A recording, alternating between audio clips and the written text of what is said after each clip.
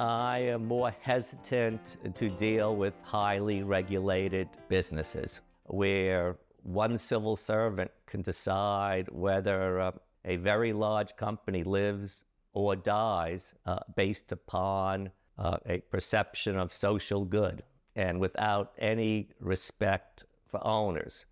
In fact, the Fannie Mae and Freddie Mac situation made me think that ownership is becoming an illusion in highly regulated companies. Why his famed Fairholme Fund is now more than 80% invested in just one stock. Funding provided by ClearBridge Investments, First Eagle Investments, Royce Investment Partners, Baird, Matthews Asia, Strategas Asset Management, and Women Investing in Security and Education. Hello and welcome to this edition of Wealth Track. I'm Consuelo Mack. In the world of value investing, this week's guest has been considered one of the best. He is Bruce Berkowitz, founder and chief investment officer of Fairholme Capital Management, where he launched his flagship Fairholme Fund in late 1999 at the top of the tech bubble. The Fairholme Fund rose to fame by delivering better than 13% annualized returns in its first decade, putting it at the top 1% of its Morningstar large cap value category and crushing its peers and the market. By 2010, Berkowitz had been named Morningstar's first ever domestic equity fund manager of the decade, its 2009 domestic stock fund manager of the year, and had been given the professional distinction of writing an introduction to a chapter in the 6th edition of Security Analysis, Benjamin Graham and David Dodd's classic value investing Bible, which had a foreword written by Warren Buffett. Investors took notice. Fairholme Fund's assets climbed to a peak of $20 billion plus by 2011, only to fall 70% to $7 billion by 2012.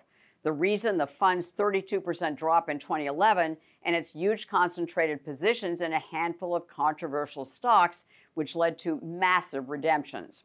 Among Fairholme's controversial and very concentrated holdings over the years have been insurer AIG, which made up more than half of the portfolio at one point, Bank of America, retailer Sears, and the preferred shares of government-sponsored entities, Fannie Mae and Freddie Mac, which were placed into conservatorship by the U.S. government in 2008, and despite being enormously profitable, remain there. Since inception, the Fairholme Fund has had impressive results, total annualized returns of nearly 10%, beating the S&P 500 by a wide margin, but its performance has been volatile, going from the top of its class one year to the bottom the next. And it has gotten even more concentrated over time. Today, the Fairholme Fund's assets are down to $1.2 billion. The Berkowitz family is the largest shareholder by far, holding more than 30% of the fund, and 82% of the fund is concentrated in one stock, Florida real estate developer and manager, the St. Joe Company, and the fund is once again outpacing the market by a sizable margin. My investment approach since day one has been to count cash. Been fairly successful in doing that. At the end of the day, the investment equation is, what you pay versus what you receive. And part of that equation is to understand the assets and liabilities of an investment, of a company, to understand what those assets will eventually be redeemed for, how much cash the assets will generate over time. What attracts you to a company in the first place? The money that the company generates. Hopefully it's simple to understand. It hasn't always been, but it's really just the cash generation, hopefully fewer variables, so that I can stay with an investment for a very long period of time. And you've had a history of investing in financial companies, for instance, and more recently, real estate companies. Are there certain sectors that tend to be undervalued?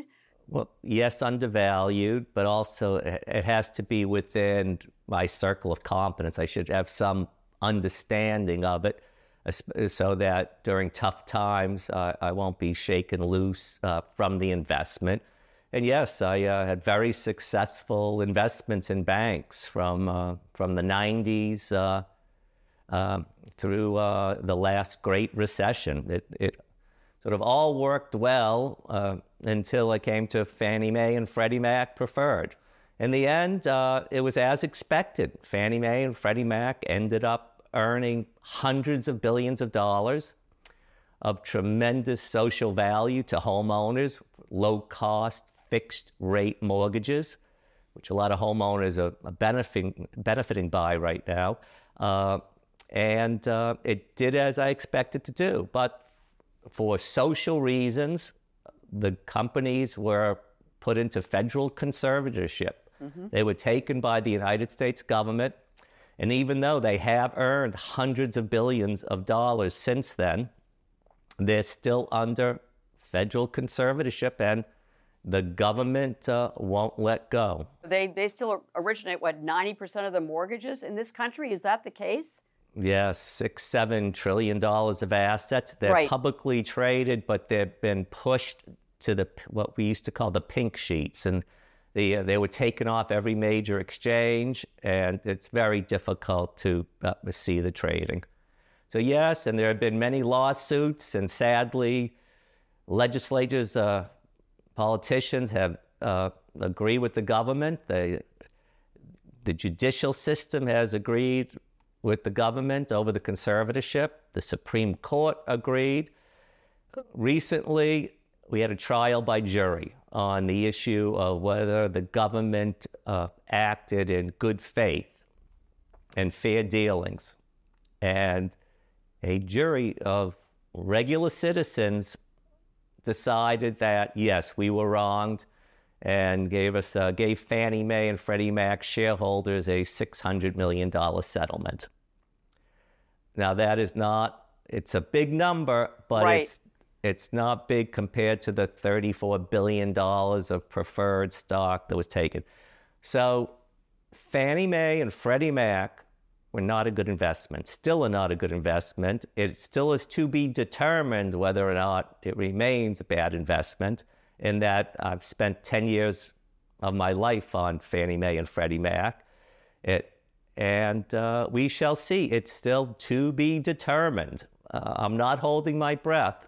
In the financial environment that we're in now, with interest rates going up 500 basis points and a lot of financial services companies facing significant stress with their assets and deposits, and also insurance companies, I'm happy to see that Fannie Mae and Freddie Mac are doing quite well. I have to ask you, because you were not alone in recognizing Fannie and Freddie's, financial attributes. Carl Icahn was an investor, Bill Ackman was an investor, but you hung in longer than they did. They finally kind of threw in the towel. Why did you stick with it? I was naive about the government doing what's right. These are two companies that didn't need a bailout, didn't need to be in conservatorship, always had a tremendous amount of cash, quite profitable, a history since the Great Depression. And I thought that there was just a mistake was made by the government as to taking them into federal conservatorships. And I thought over time that would be reversed. After all, how can you still be in a conservatorship after making hundreds of billions of dollars? But I guess if you're in a federal conservatorship and the United States Treasury is getting your money, then you can, it becomes Alice in Wonderland. Left is right, blue is green, and it's going to be up to either the courts or the legislature to decide that enough is enough. Not a happy ending so far. And as I say, I'm not holding my breath on it, and we've moved on. But it should have been a wonderful win for shareholders and for the country. And maybe one day it will be. What are the lessons that you've drawn from that experience?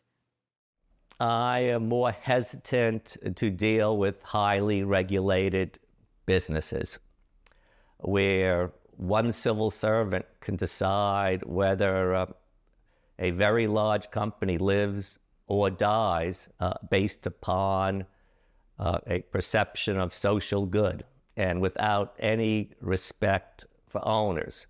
In fact, the Fannie Mae and Freddie Mac situation made me think that ownership is becoming, an illusion for in highly regulated companies.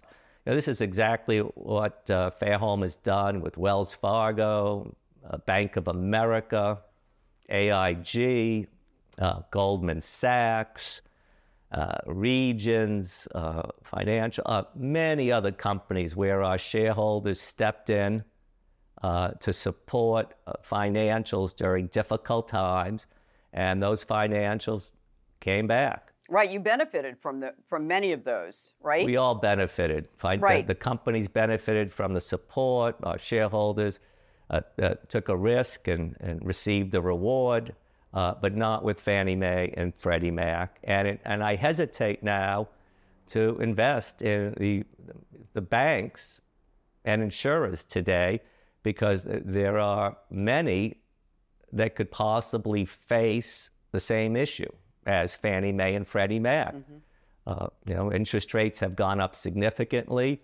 That means the loans on their books are worth much less than when they were originated. If you received a 3% loan from Bank of America, well, who's going to buy that loan at a 3% rate when people are going to require 8 or 9%? And what is the implication for the valuation of that asset or for an investment security based on that mortgage? It's going to take years to recover from holding low interest fixed rate loans and investments. And at the same time, the funding source for banks are deposit rates. I mean, it's time now for depositors to earn some interest on their money. Right. Especially when the United States Treasury will pay you 5% for 1 month. And I think many banks are forced to keep their deposit rates low because they can't afford to fund their 3 or 4% loans with 5% deposit money. So luckily the rules have changed somewhat, so it's not obvious. The balance sheets of many banks are not obvious as to what their true value is, their mark-to-market value. As long as it stays this way, they should be able to recover over the next few years. But if interest rates continue to go up or the government changes the rules as to how you value a loan or a security, there could be some real issues. Now, of course, there are always exceptions to the rule, and there are financial institutions that prepared for higher interest rates, more normal interest rates, and those institutions should do quite well. So any for instances? A Berkshire Hathaway, keeping $100 billion plus in T-bills, earning nothing. W.R. Berkley, another insurance company that took the pain of holding on to significant liquidity at a time of zero rates, and now has the ability to reinvest to reinvest at 5% or to reinvest that money without a loss at much higher rates, 9, 10%. So yes, there are winners, and I'm starting to look at smaller banks and financial institutions where the management had the courage to sort of suffer, to earn less yesterday in order to earn more tomorrow. And they're usually owner-oriented management teams, managers that have a significant amount of their family net worth in the institution. So they were more focused on not losing rather than getting a short-term performance compensation based upon yearly or quarterly earnings. I'm reminded of some of your famous Bruce-isms, and one of which I've quoted many times on Wealth Track over the years, which looking at cash as financial Valium. And do you still feel that way? And what is your position in the Fairholme Fund now? Is what, about 12% cash? We're about 13% in 13? Cash. Okay. And our income fund is at 67% cash. And wow. we're up 10% for the year versus a negative return for the Bloomberg Bond Index. And the Fair Home Focused Income Fund, why is it 67% in cash? Is that because that's where you find the best income, is in cash equivalents, T-bills? Exactly. There are a few investments I can find for good income, but overall, the T-bills make a lot of sense. We have found one excellent income-earning investment, a company called Enterprise Products. Enterprise Products is a pipeline company. Basically, they have a $75 billion of irreplaceable energy infrastructure. Call them toll roads. They take oil, natural gas, petrochemicals from where they are produced to where they are needed. We can't live without natural gas or oil. 96% of all the products that we use have petrochemicals in them. Find a medication that doesn't have a derivative of natural gas or oil in it. Right. Enterprise Products moves the basic energy blocks and the basic petrochemical products to where they are needed. They have a wonderful 25-year history, and they've averaged about 15% per annum return, of which half has been cash distributions. So at this point, I'll tell you, it sounds too good to be true, which will invoke my next principle of there's no such thing as a free lunch. It's either not free or it's not lunch. So, Enterprise Products is a master limited partnership, an right. MLP. When you buy an MLP, you're buying into a business, and it's taxed as an operating business. It has different tax attributes, some of which are quite positive, than a regular equity or a bond. So it's complex. You have to study it. It's not right for, say, retirement accounts. It works quite well for Fair Home funds, but it's the largest position in my income fund.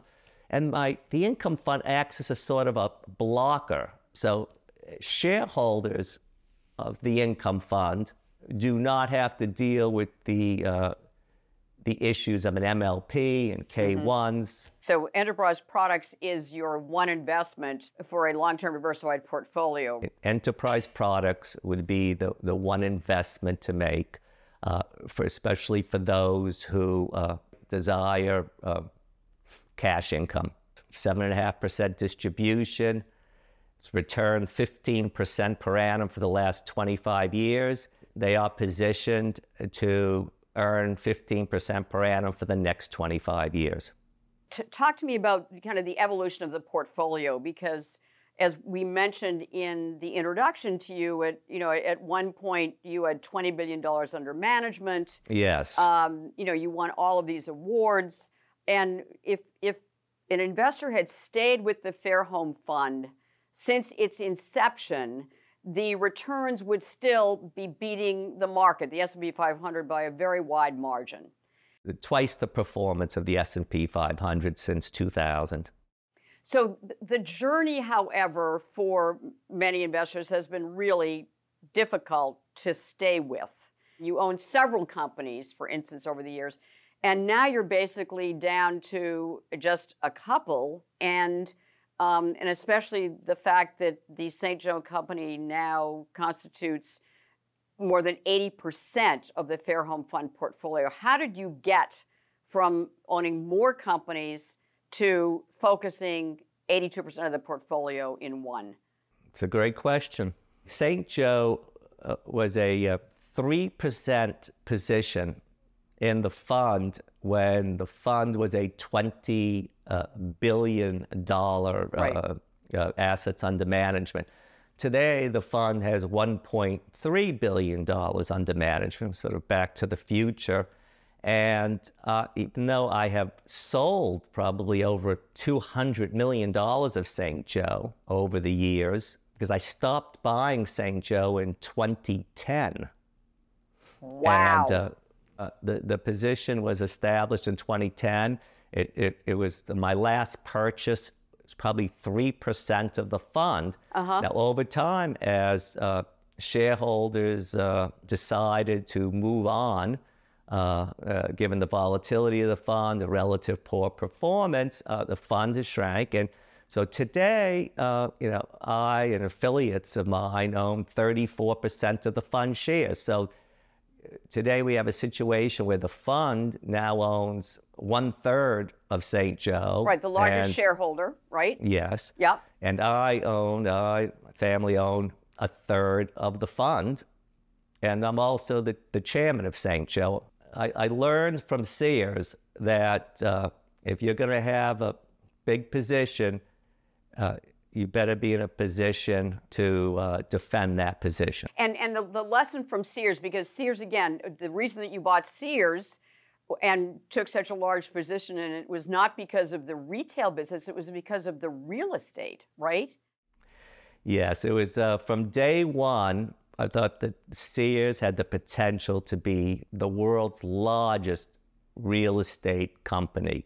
Right. History has shown from the ashes of failed retailers came great real estate plays. So I thought it was quite simple.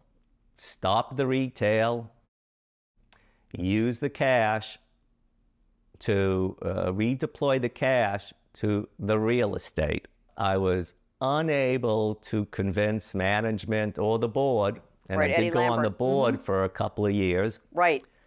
I was the only one. No one bought into it, and I think it's obvious that that was the way to go.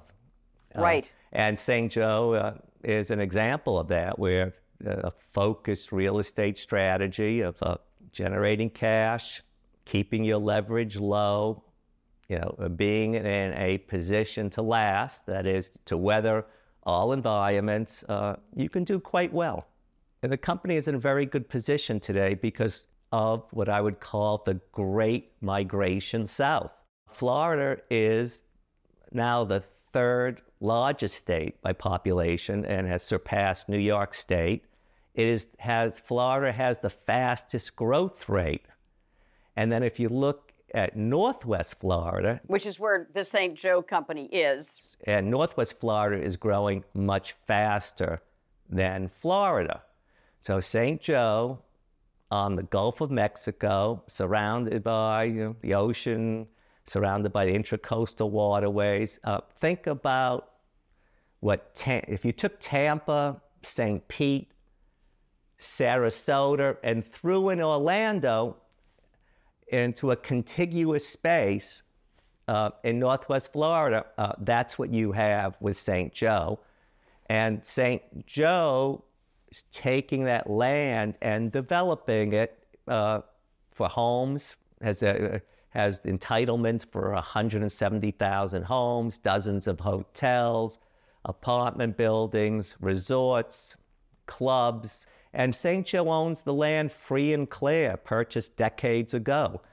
You have land that's priced at less than $20,000 an acre. And then if you look at transactions in the area, like what people pay for land to build a home or to build the next hospital or school or a shopping center, a golf club, it could be up to and surpass $2 million an acre. And that's the opportunity at St. Joe. And that's the reason why St. Joe's earnings have been growing so fast. You are continuing to look for other companies to invest in.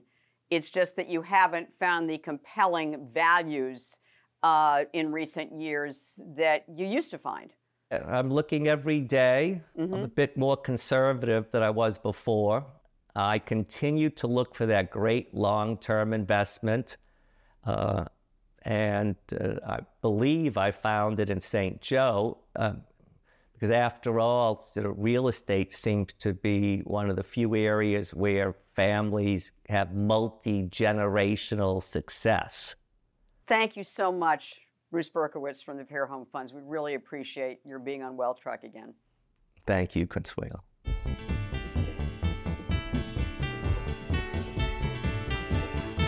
At the close of every Wealth Track, we try to give you one suggestion to help you build and protect your wealth over the long term. This week's action point is understand who you are investing with. The experience of many Fairholme Fund investors is a case in point. Bruce Berkowitz is a deep value investor who has a history of taking really large positions in a few unpopular, even vilified stocks. He is able to handle the inherent volatility of his approach, but most investors can't. When his positions are working, investors rush in. When they don't, investors rush out and end up with losses. The expression know thyself can be modified to know thy investor as well. Next week, our focus is the state of interest rates with financial thought leader Jim Grant, publisher of his influential Grant's Interest Rate Observer, now celebrating its 40th anniversary. In this week's extra feature, Bruce Berkowitz shares how he handles major financial setbacks like the unsuccessful attempts to save Fannie and Freddie stockholders. Please follow us on Facebook and our YouTube channel. Thank you for spending time with us. Have a lovely weekend and make the week ahead a healthy, profitable, and productive one.